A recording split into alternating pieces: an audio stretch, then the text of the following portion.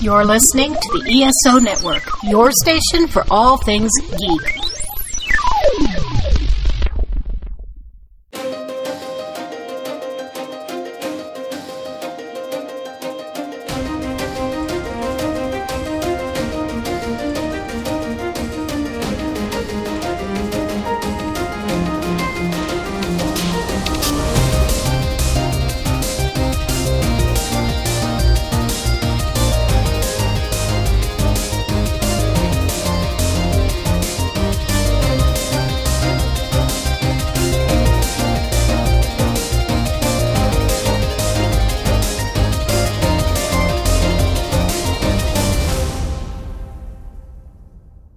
Hello and welcome to the 42 Cast, your ultimate answer to fandom, geekiness, and everything. As always, I'm your host Nathan, and we have another excellent episode lined up for you where I get to interview Elliot Chapman. Yes, Elliot Chapman, the same guy who's been playing Ben Jackson in the Big Finish audio adventures, came on the 42 Cast to talk with me. He was very generous with his time. We had a lot of fun discussing his career, discussing Doctor Who. Spoiler, he's a bit of a fan. And talking about his work for Big Finish and sort of recreating the role that Michael Craze began with Ben Jackson back in the 60s. And so I hope you enjoy the episode once we get into it. But yeah, I mean, as far as things are going for me, I'm still in COVID lockdown, still just making do with what I have available here. I do have a bit of news for the podcast that I'm really excited about, but I can't talk about yet, which is kind of annoying because I really want to share this, but I'm also afraid that if I share it, that it won't happen because it's not 100% certain. So I've got some irons in the fire. I've got something that I think will be kind of amazing to share with you guys, but not yet. But hopefully in another episode or two, I'll be able to reveal what that is. But yeah, otherwise, I don't have a lot to talk about on this one ahead of time, so we're just going to move on to the interview, but first we're going to listen to a promo from another fine podcast. We are Nerdlanta. We got these filters, I think they're called pea poppers. That's exciting. Peas. Yeah. For popping all the peas. Sweaty balls and pea poppers. Always a good time. Can a podcast be a reboot? Oh, God, yes. Nerdlanta 2.0. Yes. That's awesome. We are highly at a late hour. You know, it's just always fun to talk about geeky stuff. And Nerdlanta is the place to do it. I guess that's it. We played a promo. So. That was an awesome promo.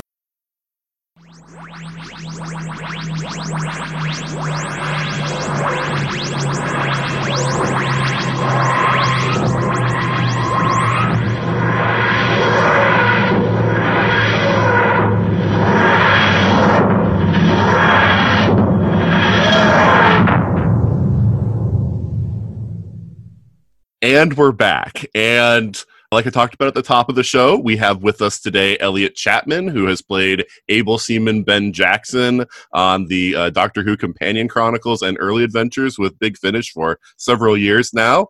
Elliot, welcome to the 42 Cast. Thank you very much. Thanks for inviting me. Not a problem. This was something that I really wanted to do, and I was hoping that with the lockdown going on, you know, there were people with time that would be able to do interviews with me, and you were one of the ones that was high on my short list, so I'm glad to have you on. Great. Time is not a problem at the moment, of course. Yeah, how are you handling things with the lockdown? Yeah, I mean, who'd have thought it? Actors aren't on the front line and don't need to be, so I'm struggling with realizing that my chosen profession in life isn't actually all that important, but I'm getting over that. Yeah, so, I mean, everything's stopped in that respect, but if there is a silver lining, I've been able to catch up on an awful lot of things that I normally can't catch up on, which is I've been really pushing through a lot of reading and listening to albums in the proper way, one side, then flipping over and listening to the other side maybe a day later, really absorbing things that I thought I knew really, really well and finding new things in them. Watching lots of old films. So I'm holding out. Well, that's good. Especially right now. I was actually talking with Tim Treloar the other day, and he was talking about keeping sane being the most important thing during lockdown. So whatever you can do to do that. Well, he's an interesting guy because I've done some conventions with Tim, and he's a lovely fella, but he is possessed of so much energy. I did a convention a few years ago in Chicago, and he was on and we met a couple of times and did things like the art galleries and, looked around.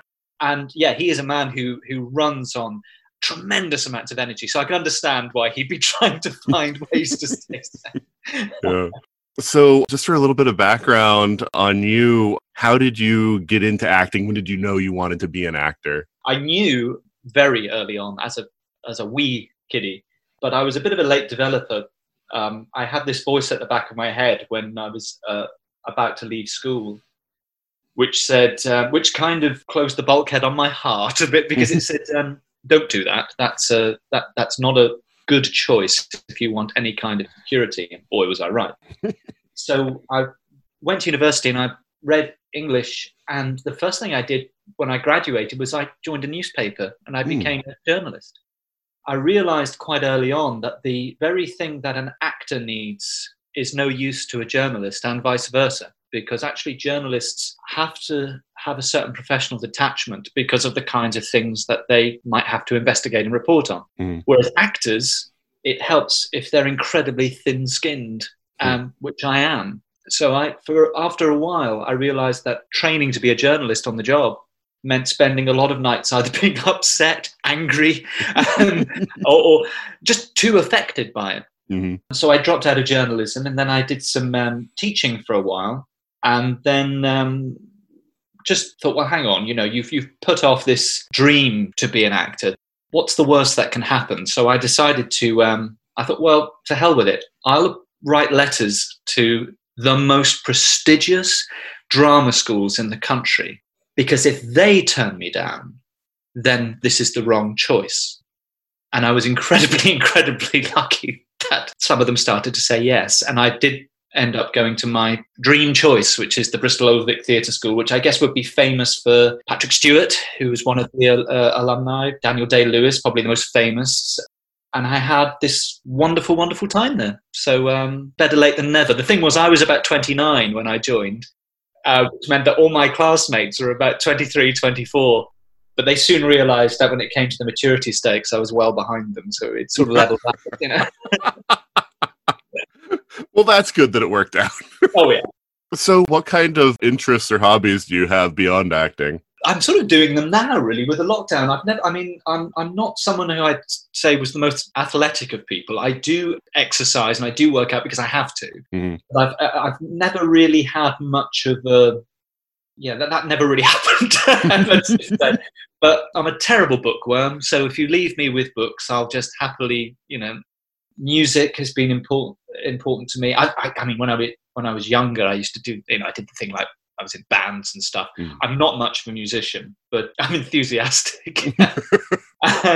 And big sort of fan of film. I mean, I'm and pretty much what I've been doing in this lockdown, because one of the glorious things is my partner is seeing a lot of films in my collection for the very first time. And there's something quite wonderful about someone else watching something that you know and love and seeing their reaction to it. And particularly if they come to the end of it and go, oh my God, how has that never been in my life before? So we've had a few moments like that. So that's been rather nice. Yeah, I know exactly what you're talking about because my wife is 6 years younger than I am. And so it's like, all the things that I was watching as a younger person that are part of my sort of cultural DNA and everything are things that she just missed, right? Yeah. So we've done a lot of that, either with television or movies, of things like, these are important to me, let's watch them together. And so, yeah, I completely understand that feeling. And I love the dialogue as well, because what I found with my partner is that she altered some of my views of things as much as I have sort of introduced her to, and that's wonderful because you suddenly think, I never noticed that before about that particular thing. And now I've got to have a whole new set of thoughts about it because this other person has seen it with me and just opened some doors and windows that I didn't even know were there.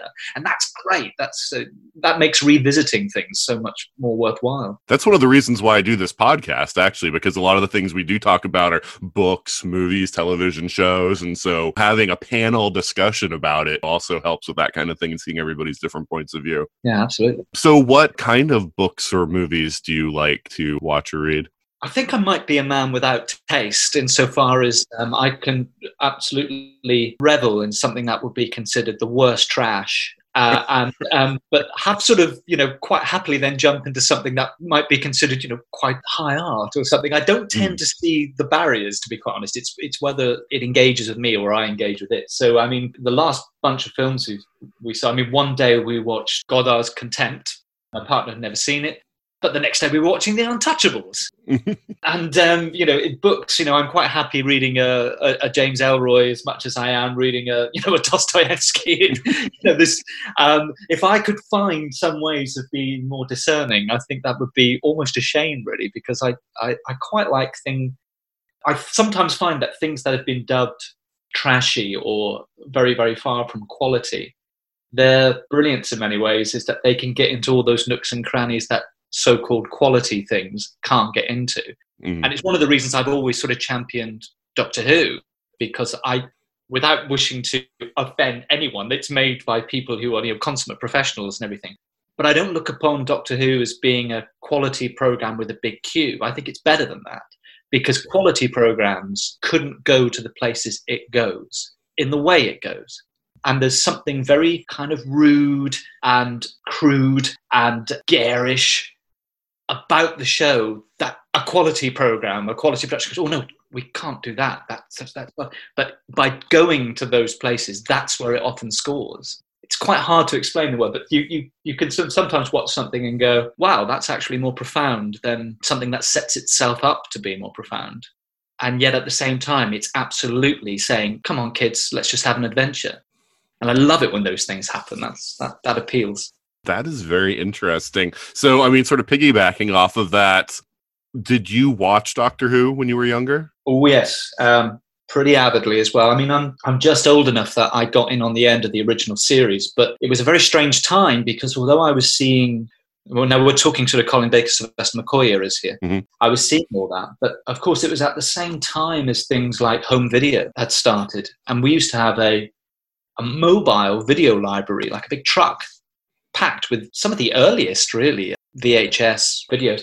And amongst them were the earliest BBC video Doctor Who's. And my dad, knowing I liked the television show when a season was on, he would hire out something for mum and dad to watch. But he would say, oh, well, I'll take the brain of Morbius for the boy, or I'll take the seat of death. So I had this diet of the Doctor Who I was growing up with, plus a great deal of older stuff because of video. And then in the early 90s, satellite channels started to show a lot of the early stuff from like the Hartnell days. So I would say between about 1985 and 1993-ish, huge part of my viewing. And then I think just the longer it was off and the more I sort of advanced on being a teenager, it fell away for a number of years. And I think the combination of the revival and being cast as Ben picked it up again. Yeah, actually, this is the closest I think anyone's ever had to the same experience I've had over here in the States. Because we have public television, PBS, what we call it. And so I came in on the when they were showing the Tom Baker era at my local PBS, but they went through to Colin, who was the current Doctor at the time, and then looped back to Hartnell. So within the span of 3 or 4 years, I had seen most of the Doctor Who that was still existing at that time. And so it was really great being able to get it all like that rather than just see like, oh, there's a season and then I have to wait for the next season kind of thing. Yeah. I mean, the only thing that makes me laugh about the whole thing now is when I was cast, I kept it to myself that that I'd loved it as a kid, and it was one particular day. I think I must have been recording about the third story, and Lisa Bauman, who is directing it, who's now a very good friend, said, "Oh my God, you're a fan!" I just didn't bring it into the room because I thought, well, this is a professional situation. They don't need to know. And the last thing they want is probably someone who also likes the series, and not quite having their professional head on. But it was the day she realised, oh my God, he's a fan. He's just made a fan point. Did you read the Target novelizations? I did, and I can see. My cousin, who's 10 years my senior. I'm an only child, and so is he. So we're the closest to sort of siblings, really, that you can possibly get if you are an only child. Mm-hmm. And although Doctor Who wasn't at the forefront of the things he liked. He did like it. And I remember he had, I can even remember which novelizations he had. He had The Three Doctors, Nightmare of Eden, one or two others. And I remember saying to him, can I read them? Can I read them? He must have been about 15 at that point, and I was about 7 or 8. And I can remember him saying about, yes, but don't turn the pages back and don't break the spine of the... But he had things like that, and he had a book that terrified me as a child. I think it was called the Doctor Who Monster Book, and it just had pictures of from all the stories in the early Tom Baker era, and those pictures terrified me. There'd be like a close-up of, a crinoid or something, and I used to pad around the book as a child and sort of tentatively go up and touch it because I was so frightened by the images. Oh, that is cool. Do you have a favorite Doctor? It's a difficult one because I don't think being an actor gives me any special insight. I really don't. But sometimes when, watching I like the idea of different people playing a part. And particularly when they get the chance to maybe rework it in some way. I do think, though, perhaps, even though I've got a tremendous admiration for, all the actors who've done it, for me, perhaps in my head or my head canon, I like the idea of the Doctor as being kind of a character that people aren't terribly impressed by. He's sort of, or she, as is the case now, someone who just is there, who they feel they can rather ignore, but is the most wonderful person in the room. So it's the Columbo thing. And the closest to that for me is Troughton and Sylvester McCoy. Now, Sylvester McCoy was the Doctor when I was a child, so there's an inevitable nostalgic thing there as well. But both of them, I think, probably stick with me above all else because they've got that kind of... They're not centre stage Doctors. As much as I think John Pertwee or David Tennant or Tom Baker do these wonderful, more kind of leading men things, I do like this thing that Pat Troughton did and Sylvester McCoy did of not drawing attention. They're sort of at the edge of the frame. And they're thinking and they're watching and they seem completely ineffective, but they're brilliant. And it's the closest thing I can compare it to is either Columbo or maybe one of the sort of Shakespearean fools or something who are always the most intelligent in a scene. Yeah, it also helps, I think, that Troughton and McCoy were also very physically small and so easily kind of ignorable or looking kind of, weaker in that sense. Yeah, I think there's something about the little person, someone that physically diminutive as well, because I think we associate, because in so many films and so many novels, heroism has often been linked with being physically impressive. And even the more cerebral heroes, like a Basil Rathbone or Sherlock Holmes or something, he's still a physically impressive person, even if he is leading with the brain. But I love this, again, as with Peter Falk, this idea that this person who you just can't possibly imagine could have the answers or could be inspired, and they are. I think it probably gives hope for the rest of us who aren't muscle bound or whatever, who aren't a James Bond type. You go, oh, you can be a hero, look. Yeah, I've spoken with Sophie Aldred before at a convention, and she talks about how, in her mind, the Doctor is the greatest hero. And of course, she worked with Sylvester McCoy because he isn't any of those. He's not physically impressive or anything, but just because he uses his mind to solve his problems. And now, what's also interesting there is my wife, she's a year older than me, but her period of Doctor Who was the same as mine, but she didn't really watch it. Her brother was more the fan. She had until Ace turned up. And finally, there was this young woman who felt closer to something that my partner could sort of understand and relate to. And years later, I introduced, my wife has come to several conventions and things with me, and she's sort of very cool and, used to hanging around. The only time I ever saw her go, oh, and look flustered was when I introduced her to Sophie Aldred, who, of course, is the most lovely human being. But my partner was, oh my God. And she took a moment to settle down. And I had to say, yeah, you kind of were her childhood hero, No, that's very cool. Oh, yeah, Sophie, she was so nice. I met her at Chicago TARDIS one year when she was there, and she was more interested in learning about the people she was talking to than about talking about herself, and that was she's lovely. I mean, I've met her at several conventions, and yeah, always, yeah, you really do see that side of her, which is lovely. So you kind of mentioned that you kind of like, different aspects of all the Doctors, but do you have any, because I know you are a fan now because you're able to name drop stories, so you're not talking in generalities. Do you have a favorite Doctor Who story? Oh, there's probably a few, but Well, okay, don't limit it to just one then, if you want to, give like your top 5 or something like that. Well, okay, I would say, well, let's take ones from the Doctors I like. I mean, my favourite, so with Troughton, I would say the Mind Robber. The Mind Robber does that thing that I think all really great Doctor Who does. It is, on the surface, absolutely a kind of magical kids' adventure series. That is what it is. It's episodic, it has monsters, it has daring do, etc. And then behind that, just the most amazing ideas.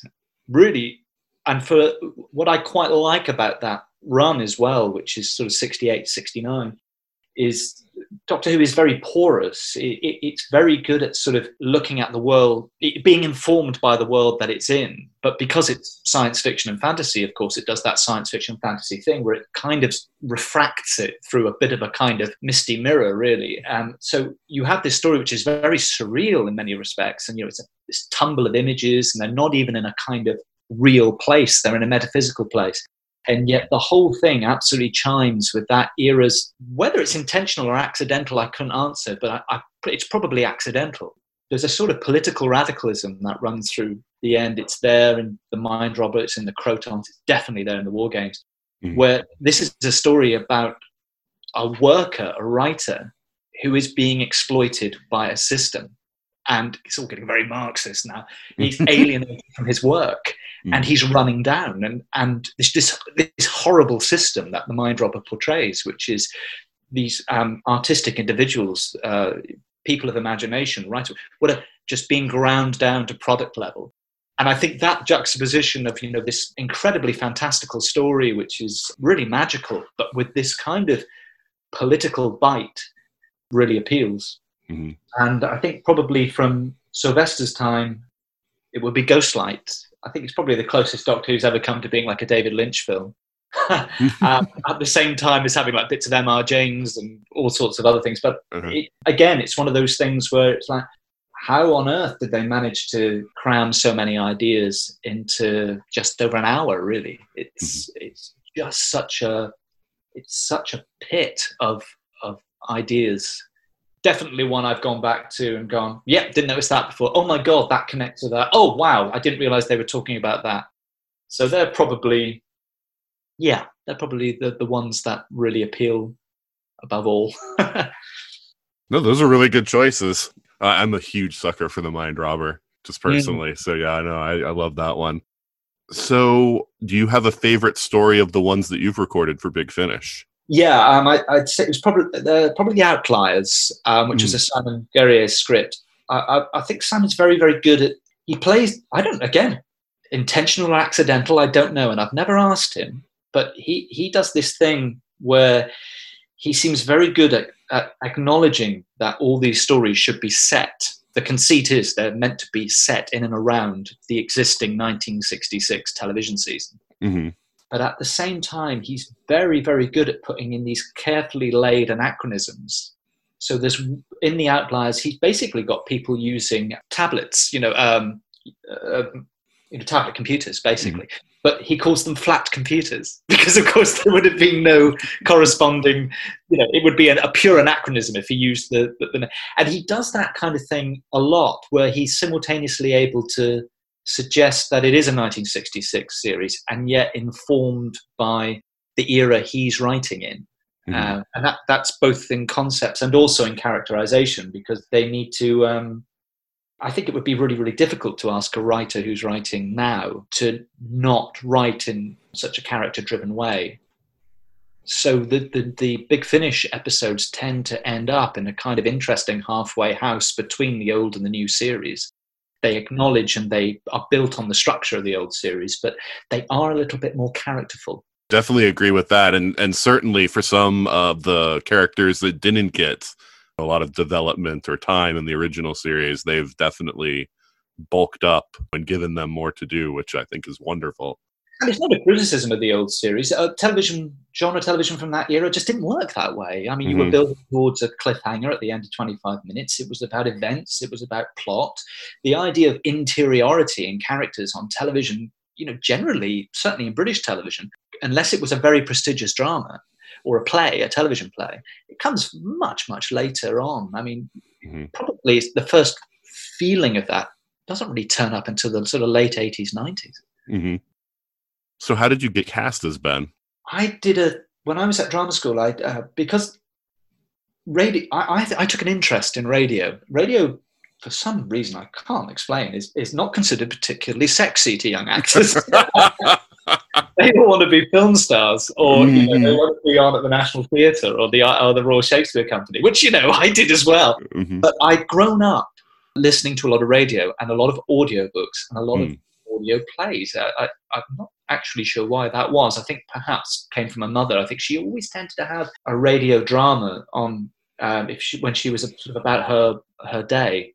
So I really wanted to do this thing called the Carlton Hobbs Award, which was it was run by the BBC, and the winner of which would join the BBC's radio drama company. Now, we all had to audition for it, and I think because I had a bit of a passion for radio, I got chosen to do it. And one of the pluses that came out of that extra training for radio was that we were given a whole host of names of producers and companies to email or write letters to say, hello, we exist, and we're going to be graduating as actors in whatever year it was.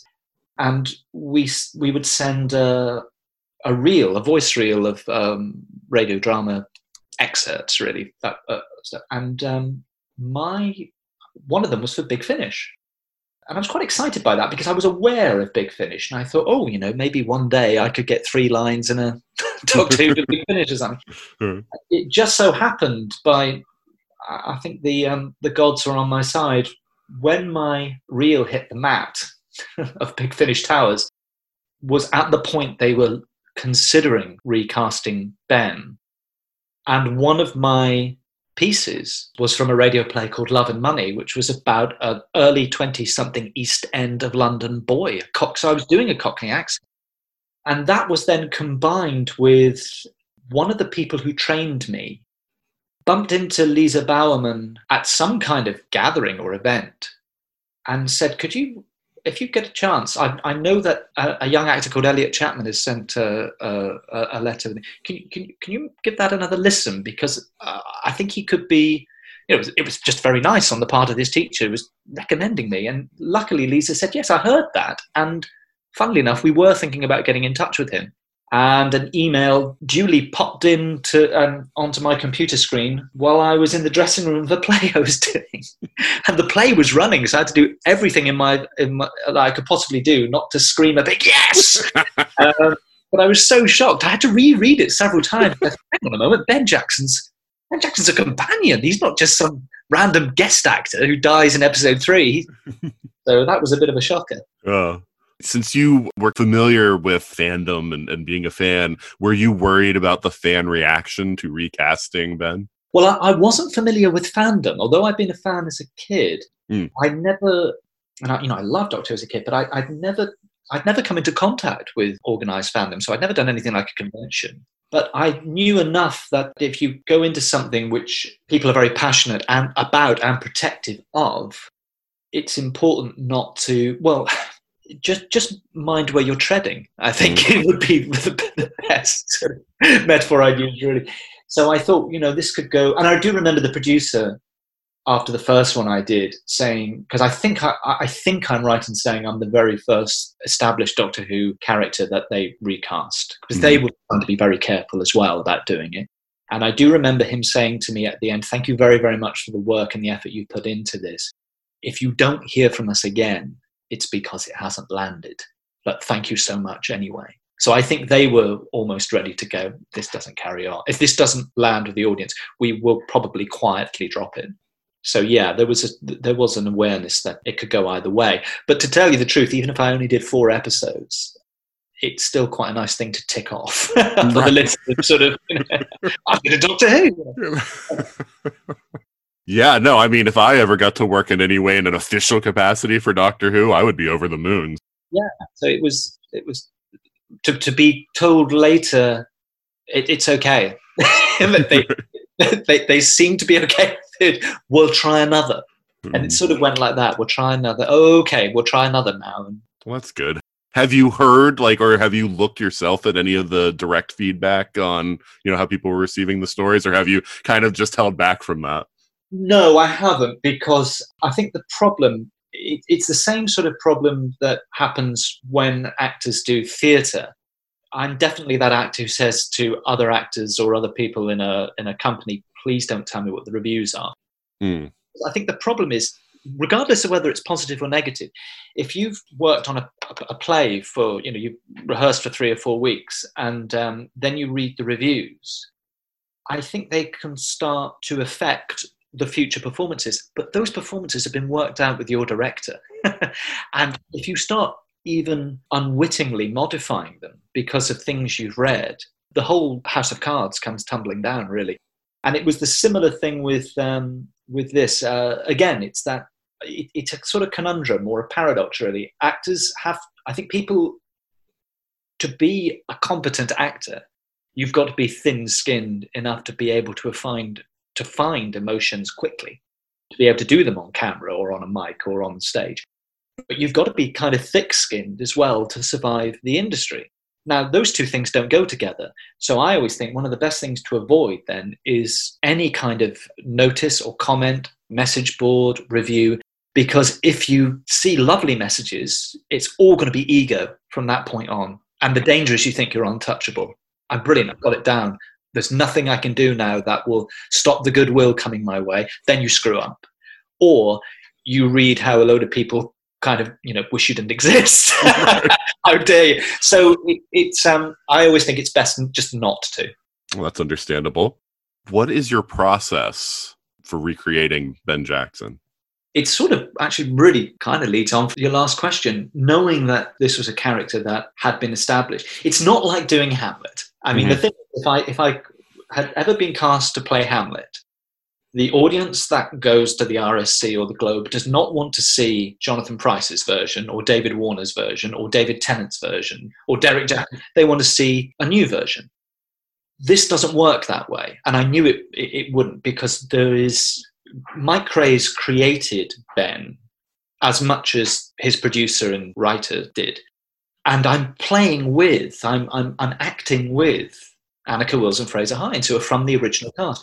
So I knew that the best thing I could do was to try and get as close to Mike Craze as possible. Now that sets up set up initially a bit of a worry, because I thought, well, I'm not an impressionist. That's not my skill. I'm not like John Coulshaw or Jacob Dudman. That's not where my talent lies.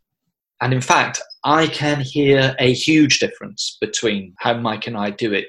And it's always really lovely and sweet, and at conventions and things, or when feedback has got to me and people say, oh, you sound just like Mike. And I think, oh God, well, I've got away with that. I know how voices work because of my drama school training. But again, it's a tremendous talent to be able to completely accurately mimic someone. So I thought, well, I'll use the knowledge that I've got to get as close as possible to what Mike does. And that just meant watching or listening to the episodes he was in, depending whether they still existed, again and again and again, to sort of hear what he was doing. But then, of course, there comes a point where you realize that you've reached the end of the plank and you go off into the sea, because the things I had were copies of episodes with him in so I could hear him. But of course, I had no idea what his intentions as an actor were. They're completely unknown to me. And also, we're working in different media. He was working 5 cameras, 3-walled sets, mics overhead, which prompted a more theatrical performance from actors in the 60s because they had to be heard. I've got a very, very, very sensitive, up-to-date microphone, and I'm in a booth. So even the very medium is going to alter the kind of performance I give. So it was a case of don't go in trying to reinvent the wheel. You're only going to annoy the audience that want to hear that link to the original series. But at the same time, do allow the fact that there's going to be some drift and allow your own intentions as an actor to play through. Because if you're constantly worried, oh, what would Mike's intention be here? The game is lost. You just have to trust yourself. And now I can I can really detect differences between the ways we play it. But thankfully, they're not so marked, I think, that the audience completely loses a sense that it is the same character, I hope. Do you find that constraining to have to, like you said, it's different from Hamlet, where Hamlet, you could do your own interpretation of Hamlet, or would you rather have that sort of freedom, or do you find that it's sort of comforting to have something that helps you hone in your performance? I've got a predilection, I think, for the technical, and one of the things that, it's a funny thing, of course, like all actors, what you want to do is inhabit the character and sort of do something with it that is completely your own and everything. However, one of the things that I found thrilling about whatever medium I'm in is having to cope with the contexts of that medium. So one of the exciting things about, say, doing television is that, yes, you're trying to be truthful in a scene to whatever the drama is, but you've got to have so much of a percentage of your technical brain thinking about your continuity, where your eye line is. And it's the same on the stage. You're constantly adjusting and readjusting to the audience, to what the other actor might throw at you, which might have a different intention on it. So being of a technical bent, if you like, I actually rather liked having this situation where, okay, that's how Mike Craze has established this character. How do I fit in with that while at the same time dealing with this entirely new text? I find that fun to do, but I can understand why another actor would go, oh God, what do you want me to be here? Just a sort of cover version of someone else. But I think if you go in with that attitude, you're never going to get it. But I think if you go in with the thing of, here's something someone else has set up, how can I work within it, but also just gently try and push at the edges of it? That's exciting. But I think it's probably, as I say, because there's a lot about the technical side of acting that gives me pleasure. It's not just about abandoning myself to a character. Some actors are like that, and that's great. But I like the technical side. Are there any aspects of Michael's performance that you felt really informed yours? On the technical side, definitely, because I realized quite early on, I thought I had the voice down, because I'd watched The War Machines. And then a little later on, I was listening to the Macra Terror, and it suddenly dawned on me, oh my God, his voice is different. It wasn't the accent, it was where he placed it. In the early stories, now I talked to Annika about this, and I thought, this is fascinating. Now, this could just be an actor getting to grips with a character, or it could have been the working situation. Maybe he was either a bit more relaxed later on for whatever reason. But I noticed that in The War Machines, he was using a more oral voice. So he would introduce himself as Able Seaman Ben Jackson, sir. So it was all up there. Once you get to the later episodes where he's working with Patrick Troughton, it becomes a pharyngeal voice. So it's all back down in the throat a bit more. So lines like... I don't know. I'm trying to think of a decent Ben line. Oh, nuts! So it's all back. So I thought, now where does this happen, and why does it change? So there was a technical thing to incorporate there. Now, it's very likely that nobody in the audience had even considered that. But I felt it was an important thing to hit on, so that if we did a story, say, earlier on, I could choose the oral voice. But if we were doing a story in continuity terms that was later on, I could use the pharyngeal voice. But apart from that, I think on a pure acting level, that he sets up a very, very useful kind of tenor, which is he plays a kind of antagonism, Mike. There's a skepticism about Ben when he's in the situation, and then he peels it away, and there's a gentleness underneath. So I always knew that as long as I played his reactions to a new situation as being, he's skeptical, he's on the back foot, whereas Polly is inquisitive and a little bit more, I'm interested in this. She tends to go with the flow more. Then I've got really the beginning part of every scene down, as long as it doesn't contradict the text. And then we can peel the onion, which of course he does as well, and reveal that gentler side. But it makes absolute sense to me because he's the working class Cockney boy, probably born within earshot of Bow Bells, probably very street smart, tough. So his exterior is going to be tough, no nonsense. But then later you get the chance to have a bit of an insight into the gentler side of Ben, which is definitely there. He's a very compassionate character. If you had not been cast as Ben, and you had been given free reign, you could be any doctor, companion, villain, alien race in Doctor Who. What would you have liked to play? Well, I've been really fortunate in one sense because I've been able to play other characters than Ben. And one of the characters that was created for me by Guy Adams was a character called the Player, who was a Time Lord, left Gallifrey ahead of the Doctor. He's a bit...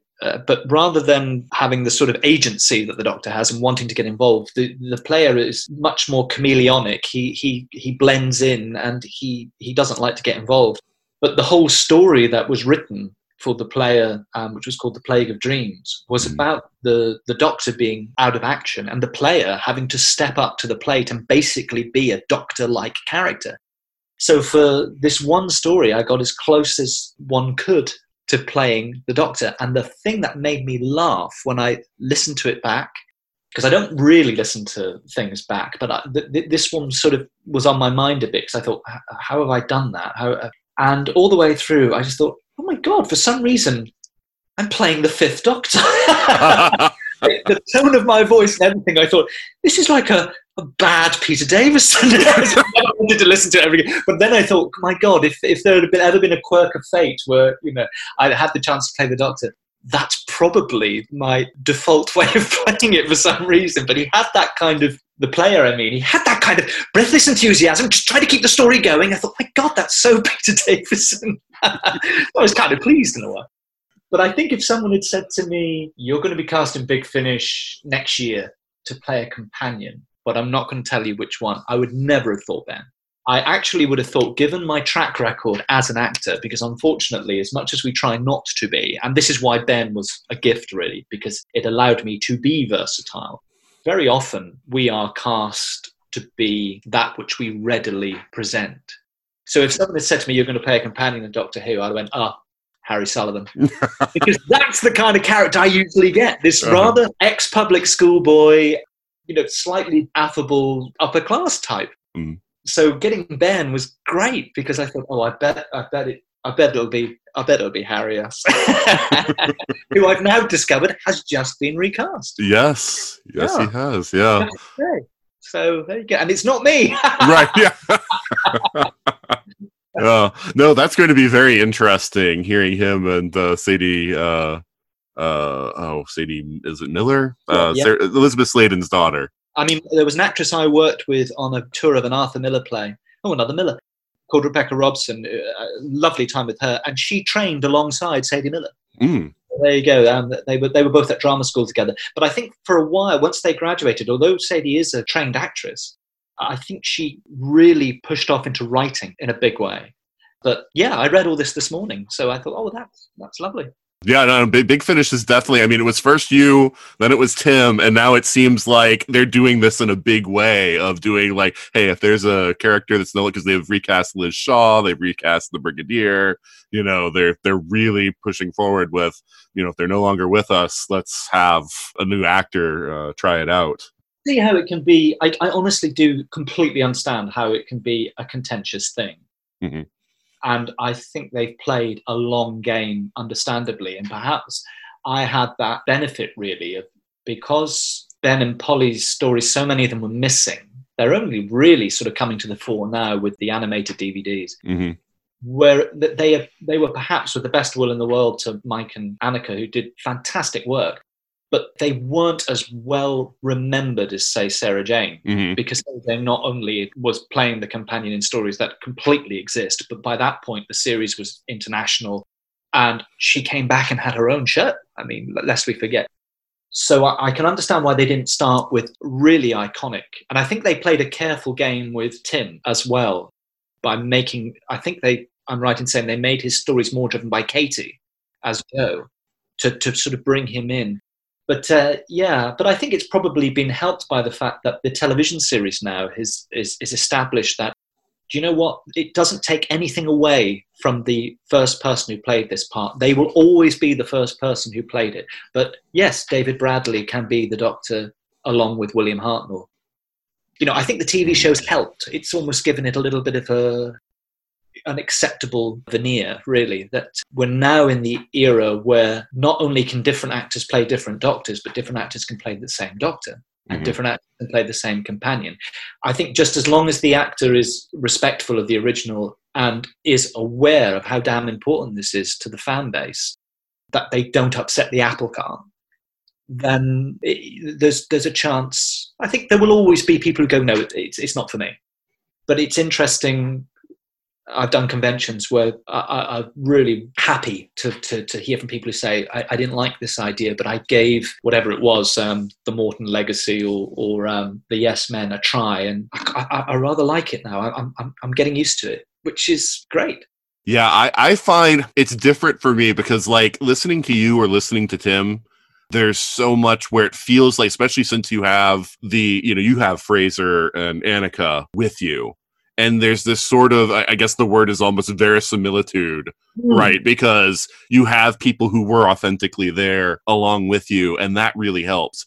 I really struggle with the first Doctor adventures that they're doing now, where it's all David Bradley and it's all the other actors that they've recast, Susan, Ian, Barbara, the whole original cast. And it's really difficult for me because it's so different. Because all four of them are different. Yeah, I think it's always going to be a situation whereby we always have to make leaps when we think about it. I mean, I think if people approach, it's like with, I mean, Annika's extraordinary because she's got such an ability to ping back into her Polly voice. Such an ability, it's amazing.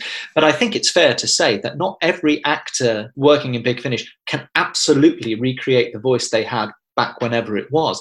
I don't think, but I think people are more than happy to make the leap there. I think that people are happy to make the leap with the fact that, for example, the incidental music isn't recorded by a chamber orchestra. It's recorded on modern synths. So there's another leap. But they have to be incremental leaps. I think that if David Bradley and Jamie Glover and the others hadn't been on the television, it might have been a harder sell. But I can understand it being, it's just one leap too far, maybe, for certain members of the audience, as you've said. However, I think ultimately what it'd be nice, I think what we'll get to is we'll get to a point where everyone will go, Doctor Who is something that exists in so many multiple continuities. And that's actually a strength rather than a weakness. So I think people will stop trying to push it into one continuity. And I think it will, both the television series and Big Finish and whatever, I think I feel like we're on the cusp of entering a period where it will explode and people will just accept a lot of differences, even contradictions, because it'll be like the Doctor Who multiverse, really. And then I think it will be, people will feel more comfortable. But I think it just needs the tipping point.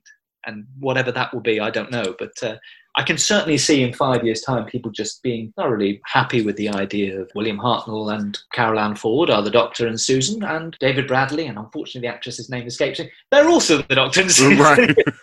I think that will happen, but these things take time. Sure. So we talked about recasts of the television and whatnot. If you were ever asked to play Ben on television, is that something that you would like to do? Well, depending on the kind of story they're right, if they asked me to play him in the same era, I'd have to lose 20 years of my life for a start, which I wouldn't mind, actually. I think being 20 years old again would be lovely, or in some respect. They can do a lot with makeup these days. But the other problem is, of course, I'm 5'11" and dark-haired, and Mike was about 5'8" and blonde. So it's... I'm not surprised that the telephone didn't ring when they did the Peter Capaldi story with Ben and Polly, because I just don't look anything like Ben. But I mean, of course, I'd never say no. I've had a couple of brushes with the television series, but unfortunately never past the audition stage. But I mean, there was one that I haven't actually seen the season that's just finished. I'm always a bit of a Johnny-come-lately to everything. But I kept asking people who were in the know, can you look out for a character called Samson? Because this was a character I was up for. Now, either Samson was written out or the character had his name changed, because people just kept going, well, there's no character called Samson in Series 12. And I went, oh, damn, the character has been written out. So that was the closest I've got from the television series in recent years. You can always imagine that, well, if they hadn't written it out, it would have been me. Yeah, that's definitely, yeah. Oh, yeah, I've definitely got that much of an ego. Out of curiosity, have you met Ben Craze or anyone from Michael's family? I've had a lovely correspondence with Ben Craze, who was just so lovely. I mean, I thought, I remember thinking it's probably the respectful thing to do, just to at least say, hi, I am now playing this part that your dad created. I'm really enjoying it. I'm endeavoring to try and do it in the way that he set down. And I never expected a reply, but I had this lovely exchange of messages with Ben, who's an absolute gentleman. And I think he was pleased that, again, I wasn't leaving Mike's interpretation out of the equation. It wasn't me trying to trying to bottom up rewrite something. It was me going, no, I want to be a continuation of that as much as is possible. We've been talking a lot about Ben, but you've also performed as the first Doctor in The Bonfires and the Vanities and a little bit in The Plague of Dreams. Yeah. So how was that different from doing Ben? The one thing that you realise is, as much again as, I said, at the very top, I'm not an impressionist, but I thought, well, I better try and get as close as possible. So I did exactly the same thing as I did with Ben, even though it was far fewer lines, but I sat down with copies of Bill Hartnell doing things and trying to get that cadence, that speech pattern. But the realisation that you have, of course, is you can't, no matter how good an actor you are, you can't fake sounding older. So when I asked Lisa Bauman, who was directing, I said, as long as it doesn't slow us down, because we're always up against the clock at Big Finish, trying to record 2 episodes a day. I said, may I just hear back what I've done? And I did, and I went, okay, it does sound like a younger man doing it, but there's no way for me to literally, short of going to the bathroom and trying to damage my vocal folds in some way to try and simulate age. It was the best I could do. Well, I'm glad you didn't go to that degree. That's too much method, Right, exactly. Yeah, no, I think it's fascinating because Peter Purves, of course, has done William Hartnell, and William Russell has done William Hartnell, and you've done William Hartnell. And I think that it's fascinating how the three of you each do William Hartnell, and they're all very authentic, but they're all very different. Yes, I mean, like I said, I've got that difficulty of, when I heard it back, it just sounds like a guy in his 30s trying to be William Hart. But I'm very flattered by that. But again, his voice is fascinating because it's really interesting to hear, particularly with Hartnell and Troughton, because the recording schedule was pretty brutal. I mean, they were doing 40-odd episodes a year. And it was like rep theatre, they had to learn the lines very fast. And as actors, their ways of coping with the fact that it's not possible, it just isn't possible to do any more and tack those lines to the side of your head when you've got so many and you're doing it so quickly. And Hartnell, of course, unfortunately, because of his illness as well, would lose lines. But he had this sort of coping mechanism, which he almost chased down the line. He created those things like but there's a sort of melody to the way he speaks where he starts the line and then sort of chases it at the end with this gruffer voice. Yes. Stop it falling away. Whereas what Troughton does, and Fraser let me in on this, and of course Fraser tries to do, well, doesn't try, he does do it as well, is to create this idea of when Pat was losing a line, he wouldn't get flustered. He would just, that would come in. So it would be like, Jamie, sorry, And then he would find the light. So he would look sort of skywards. And then that made it look as though he was thinking through the plot, which then made him look like an incredibly interior actor. But I've never heard Bill Russell do it. I must do it, but I've heard Peter do it, and it's lovely. It's just so charming and enchanting. And it's lovely because Peter Purves even now, all these years on, he's got so much respect for Bill Hartnell. He genuinely has this sort of, it's like an acting hero, because Peter says he taught him a lot about how to act for, acting close-ups and that sort of intricacy that Bill Hartnell had. And it's a lovely performance he gives. Yeah, so just to let you know, so Peter plays more, if you've seen Hartnell's stories, he has this two sides to him. He has this sort of comedic side, the side where he just sort of loves getting under people's skin and stuff like that and sort of needling them. And he also had this very harsh, very, authoritarian side.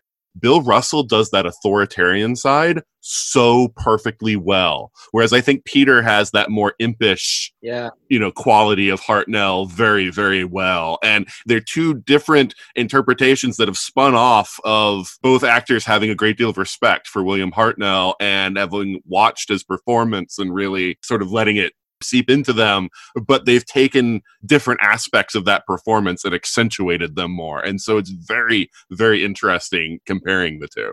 I think the thing they ought to do really is to put them both in the same story, both playing the First Doctor, both playing aspects of the First Doctor. We're used to the idea of doctors meeting, but it's always different doctors. Put them both in a story where the First Doctor meets himself.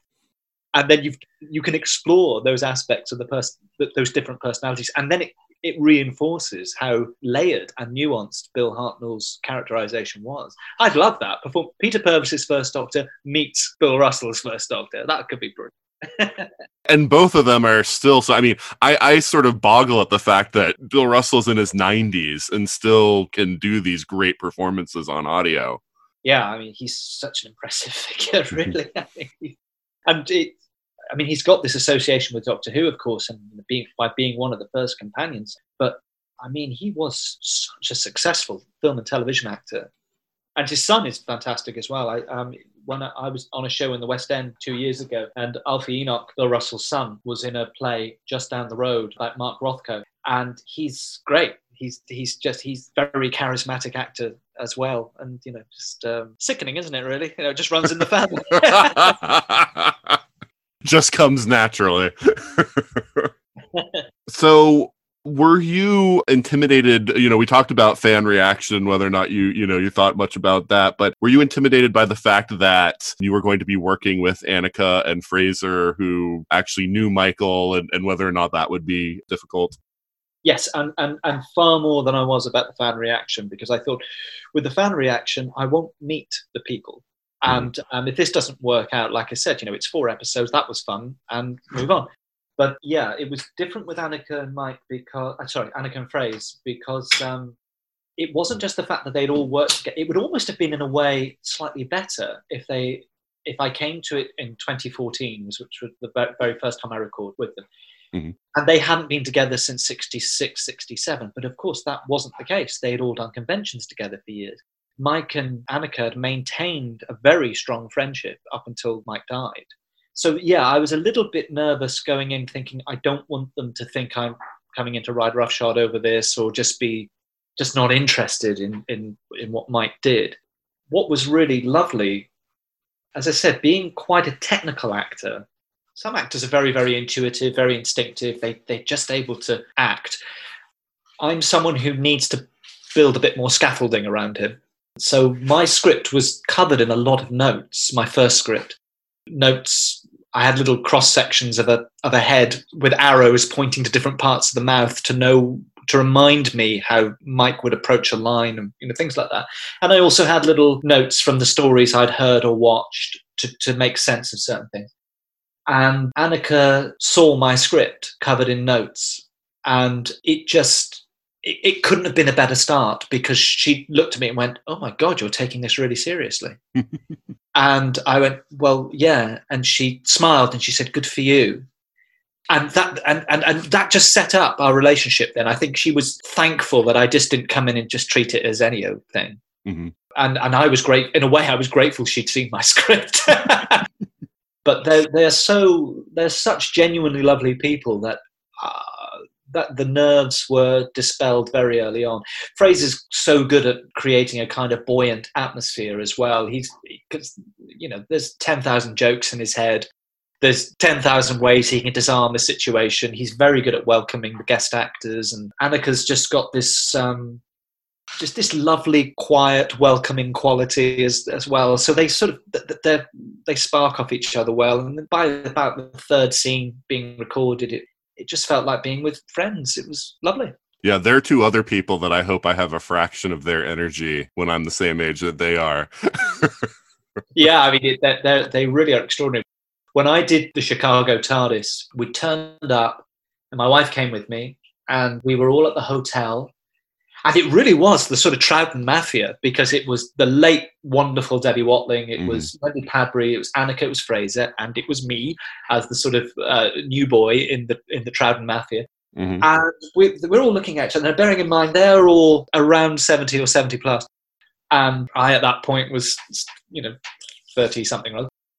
And they went, right, let's get out. There's a brilliant jazz bar about 3 blocks away. We're going to And I looked at them and went, I'm shattered. I've just done a long-haul flight. And then what are you talking about? I said, I was sort of thinking about having a quiet drink and going to bed. And boy, they were gone. They were gone, out, back at the hotel, 3 o'clock in the morning. Couldn't believe it. Just like, talk about the life force, I'll tell you, because I was there at that Chicago TARDIS, and you also had the very first panel of the day, you and Fraser and Tim. And so that means Fraser not only was out all night, he was there ready for the very first panel of the day on Friday morning. Extraordinary. He is like that. It's just, Peter Purvis once said to me, we would, again, at the Chicago TARDIS, because I adored Peter. He's great fun. And he said, I think Fraser just decided that reaching 18 years of age was enough, and he just stopped. Which I thought was a lovely way of putting it. It's just all this energy and stuff. So it was announced, or I think you announced on Twitter several months ago, that you would no longer be playing Ben Jackson. Yeah. Why is that you won't be playing Ben? It was a cluster of reasons, really. These things usually are, aren't they? It's never usually one thing. I had this really busy year in 2018. I've never worked so much as an actor. It was pretty much the whole year round. And for an actor of my low profile, jobbing actor, that's quite impressive. I mean, that doesn't usually happen. The downside of it was I was not at home at all. I didn't see my partner much. And although it was wonderful to be playing all different parts and stuff, it did feel like quite a lot of life was on hold. So as we were going into 2019, I said, I don't think I'm going to get a year like 2018 again in a hurry. I think that was just an unusual spike in the career.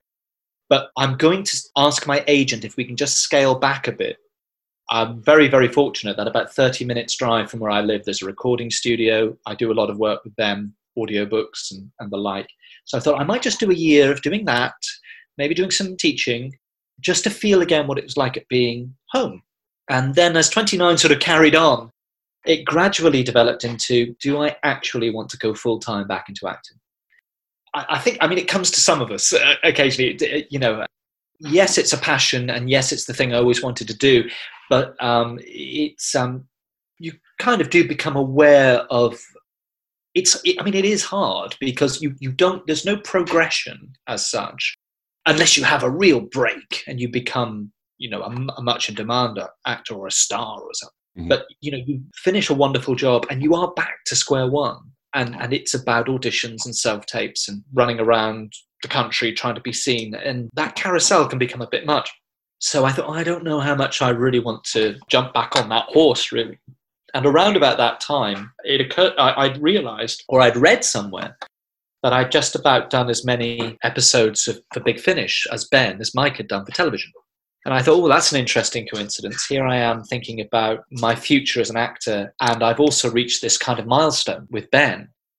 And it just sort of played away in my mind. I thought, does it seem a bit unseemly to do more episodes than he did? So that started to play on my mind a bit. And I thought, well, I love working with Annika and Fraser and Lisa. I've become a really good friend of Ian Atkins, who's the producer of the Companion Chronicles range. And then and then I thought, I am the kind of person who likes to see an exit. I'm very admiring of people who can really sort of dig into something. I mean, Fraser's a classic example, not only because he played Doctor Who for 4 years in the 60s. He did 25 years in a very well-known soap opera in the UK, playing a character. He's been a mainstay at conventions. He's very good at that. I, being a very different kind of person, find that if I jump into something, I can have a wonderful time with it, but I've got half an eye looking for the exit sign. So there was another part of me went, you've done 4 years playing Ben. Do you want to do a 5th, a 6th, a 7th? How long are you going to push this? And are you happy doing more episodes than Mike? Are you happy doing more conventions? Aren't you worried the gloss is going to come off a bit and then it's something you do out of habit rather than something because you really want to do? And in the end, I thought, okay, I think maybe having these thoughts is in itself the answer to these thoughts. So I thought, I've just achieved one really amazing thing on a personal level, which was to be in something with David Warner, who's an acting hero of mine. And I did this story, The Crumbling Magician, and I went, this could be a good point to... So I spoke to Annika and Fraser. I did say to them, look, I'm thinking I might step back. I've had a very good run. And then it was just a case of thinking, okay, am I committed to this? And I thought, yes, I think I am probably committed to this. And get out before you're found out is the old thing, isn't it? So yeah, it was a combination of reasons. And I don't know, this is a curious time, and not only because of the lockdown and everything, but even before that, because I think 2019 and 2020 has been very much about me going, right, okay, what is my relationship to the industry I have worked in for 10 years? Do I want to, where do I? And I just think getting off the carousel might make things clear for a bit, see where it goes. Yeah, I appreciate you giving that response because, of course, speculation has run rampant online, and it's been it gets kind of silly. So I can understand that because it's I think sometimes when people leave things, that there might be a feeling that something's happened, or and you can be doing the best job in the world, and frankly, being able to play a character like Ben, who is so out of the thing I would normally be cast for. Which is always something as an actor you're grateful for. You only remember the roles. Well, it's not that you only remember them, but the roles that always come first to your mind are the roles where someone took a punt on you being out of your usual casting. And for me, it's Ben. And I was lucky enough on the stage to play Renfield in a stage version of Liz Lockhead's Dracula. And when I went for that audition, I'd gone to be seen for Dr. Seward or Jonathan Harker because those were the obvious characters I was going to be cast as. And the director looked at me and said, can I just ask you to read for Renfield? And I thought, well, that's nice. And then he rang me up and said, I'd like you to play Renfield. And I was like, why? not because I didn't want to, but it's just very few directors or casting directors or producers would have seen me in that. He said, I just think you'll bring something different to it because it's not the part that you would readily be asked to play. So it ended up being one of the most wonderful experiences as an actor. I felt like I was let off the leash. And it's the same with Ben, to be playing this sort of guy in his early 20s who's physically brave. I get to do an accent. He's so different from me, is enormously rewarding because normally I have to play guys kind of like me. That's how my industry works. So you don't leave a part easily, but at the same time, it's like, what if maybe not the next one, or maybe not even the one after that, but what if the one after that, I unwittingly phone it in because I just feel as though I know him too well. So yeah, that all came into play really. That's understandable. Is there anything that you feel like, it would have been nice if I had a story with this particular character or alien race or anything like that you had an idea for, but, just because of, leaving the part when you did, there was no more room for more stories? There's always a part of you that thinks that if you haven't done a Dalek story, that something missing. So yeah, that would have been kind of cool to have heard that voice Mm-hmm. from another booth. But I do remember thinking, by having a conversation with Lisa Greenwood, of course, who plays Flip Jackson, I remember thinking, are you meant to be related to me or something? Are you my granddaughter or something? We concocted this story whereby Flip introduces her doctor, so Colin's doctor, to her gran and granddad, who would just look at him and go, yeah, we know who he is. We might not know this particular, but I think, as it turned out, Jackson is just a pure coincidence. So there was always part of me thought, it'd be great to do a crossover story with Flip and Colin's doctor. Mm-hmm. But that was, I think, more a pipe dream of Lisa Greenwood and me than anything they were ever going to do. But no, I mean, it was great to play as this sort of almost doctor substitute for the player. I got to do a story with Tom Baker and Lou Jameson playing a different character, which was fantastic. One of my best working memories, really, because it was a big story, that one. And I think it was a 6-parter, so it had a bigger cast. And they were a lovely cast. But Tom Baker I was holding my sides because he was just so funny.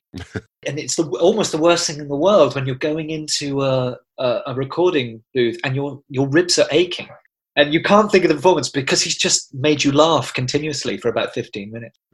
But he was just fantastic. He did this wonderful thing, which is the reason he's so amazing as the Doctor, of course, is because he's really like that. And we had this moment where he had to ride into a village or a city on the back of a winged dinosaur. Mm-hmm. So the scene started and he suddenly stopped. No, I can't possibly do this. And the director said, why? What's wrong, Tom? He said, well, we haven't been introduced. So I mean, that was it. We were all like sniggering like schoolboys and schoolgirls. And he said, no, you can't have this winged creature and not give it a name. I have an idea. We'll call it Rosinante. Well, that was it. We were floored. But that's just so Tom. He would rewrite things on the hoof. He had a scene with, I still remember this to this day. The line in the script was something like, your village defences wouldn't stop a determined Dalek. And Tom stopped the recording. No, it's too obvious. We must. No, we don't want to be banal. We want to excite the fans. We want to surprise them. He said, what about your village defences wouldn't stop a current bun? And of course, immediately everyone's again giggling. But it's such a Tom thing. It's such a Tom's Doctor thing to say. And it's like, but he's played the part for 40 years on and off. He knows what the lines should be. So, there was, getting the chance to do things like that is, I don't feel as though anything were denied me. Not at all. Would you do more work for Big Finish in a different role? I don't know whether it would happen. Well, just because I think, the associations with Ben are quite strong. And there's also, I mean, they did give me other roles to play as well as Ben. But I also think that, there's an awful lot of actors out there that deserve a crack at these things. I mean, I'd never say never, but it's. But of course, it's just how you do it without. I wouldn't like to create a situation in which people thought, oh, Elliot's doing this story as this character, maybe he'll come back as Ben, because I think that would be a little unfair on the audience because it's like setting up sort of false narratives, really. So sure. So I know during lockdown you're not able to do much, but is there anything that you either finished before this started that's coming up or anything that you're going to be able to work on from home that you want to mention? I've been approached to do some things, some radio audio things from home, which is going to involve me being sent certain equipment in order to be able to do it, I think, which should be interesting. Mm-hmm. So, it's going to be something that will be, I think, directed over the telephone, and maybe the actors might be in different parts of the country and see how that works. I think, actually, given how much radio and audio production has moved on, that can be done pretty seamlessly now. It's always nice when all actors are in the same room and you can catch each other's eyes. But actually, the editing now is so amazing. I mean, we did a story with Annika and I, a companion chronicle story, which Fraser was at the beginning of playing the Doctor. But Fraser recorded his section because of his availability was limited. He was working on another project. He recorded his section at a different time to us. But when I heard it back, I was absolutely convinced that we were all together, but we weren't. So I think that's how that will happen. So I know that's coming up, which is great because that keeps the wolf from the door a bit longer. Yeah. Oh, good to hear. And thank you so much today, Elliot, for giving your time and everything and for talking with me about your career and Doctor Who. Thank you. No, it's been a pleasure. And that's it for our interview with Elliot Chapman. Elliot, if you're listening to this, thank you so much for giving your time to the show. It was really interesting talking to you about Big Finish and your interests with Doctor Who and sort of interest in film and TV and movies and all that kind of stuff, and even why you left the role of playing Ben Jackson for Big Finish. So it was a lot of fun, and we would be glad to have you back on the 42 cast at any time. But now I want to know what you listening at home thought. Did you like this interview? What kind of people would you like me interviewing again? I really thrive on feedback, and it never feels like I get enough. So you can give me that feedback in a variety of ways. One way is to email me at everything@42cast.com. Another one is to go to the Facebook group at facebook.com/42cast. You can tweet to us at 42cast. You can go to the website, 42cast.com, leave a comment on any of the episodes there, or you can leave reviews on Stitcher Radio or iTunes. I also want to make sure that I've mentioned the ESO Patreon. That is a way for you to contribute much-needed fundage to the ESO network and keep all of our shows on the air. You get access to all kinds of perks. You get some exclusive episodes for some of the podcasts on the network. You get some episodes of some shows early. There's a lot of different things based on the tiers, based on what you put into it. So if you have the financial capacity and you want to help us out, then please check that out. And yeah, we would appreciate it. I also want to mention the Time Streams podcast, which is my other podcast, because if you're listening to this interview, you are probably a Doctor Who fan, and you might want to listen to my friend Juliet and I as we go through watching every Doctor Who episode from the beginning through now. We're not going to do a lot of Big Finish, but we will do Big Finish from time to time. But yeah, for now, we're focused on the television series. We have an American point of view. I know a lot of Doctor Who commentary comes with a very British point of view, but I have been a Doctor Who fan almost my entire life, from the time that I was 5. Juliet is just coming to it, having just seen a few seasons of the new series, and she's never seen any of the classic series, so it's a lot of fun getting her perspective. It's a lot of fun for me getting her perspective, and I hope it's a lot of fun for the people listening to get both of our perspectives, so check that out. It's called Time Streams. Chicago TARDIS is still coming up. I don't know yet what panels or anything I will be on. In fact, they haven't even posted their list of panels yet. But I mean, going by past cons, I know that I'll probably be on at least a panel or two with their virtual Chicago TARDIS. I've been a part of that convention for, 6 years, I think. And I've been on panels all of those years, so I think that it's a pretty sure thing. So I will keep you guys posted. Whenever I find out something, I will let you know. But now it's time to finally say goodbye. We've come to the end of the podcast. Join us back next week when Catherine McNamara will not be joining us. And until then, this is Nathan, signing off.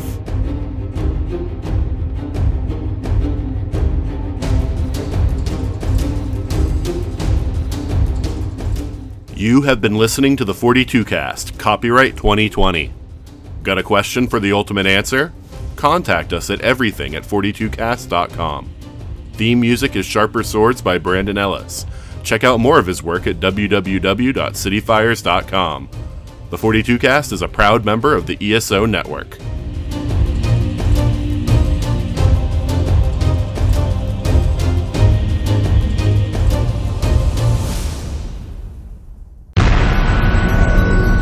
This has been a broadcast of the ESO network. Be part of the crew and help support our shows by donating to our ESO Patreon or by shopping at the TeePublic store, which can all be found at www.esonetwork.com. The ESO Network, your station for all things geek.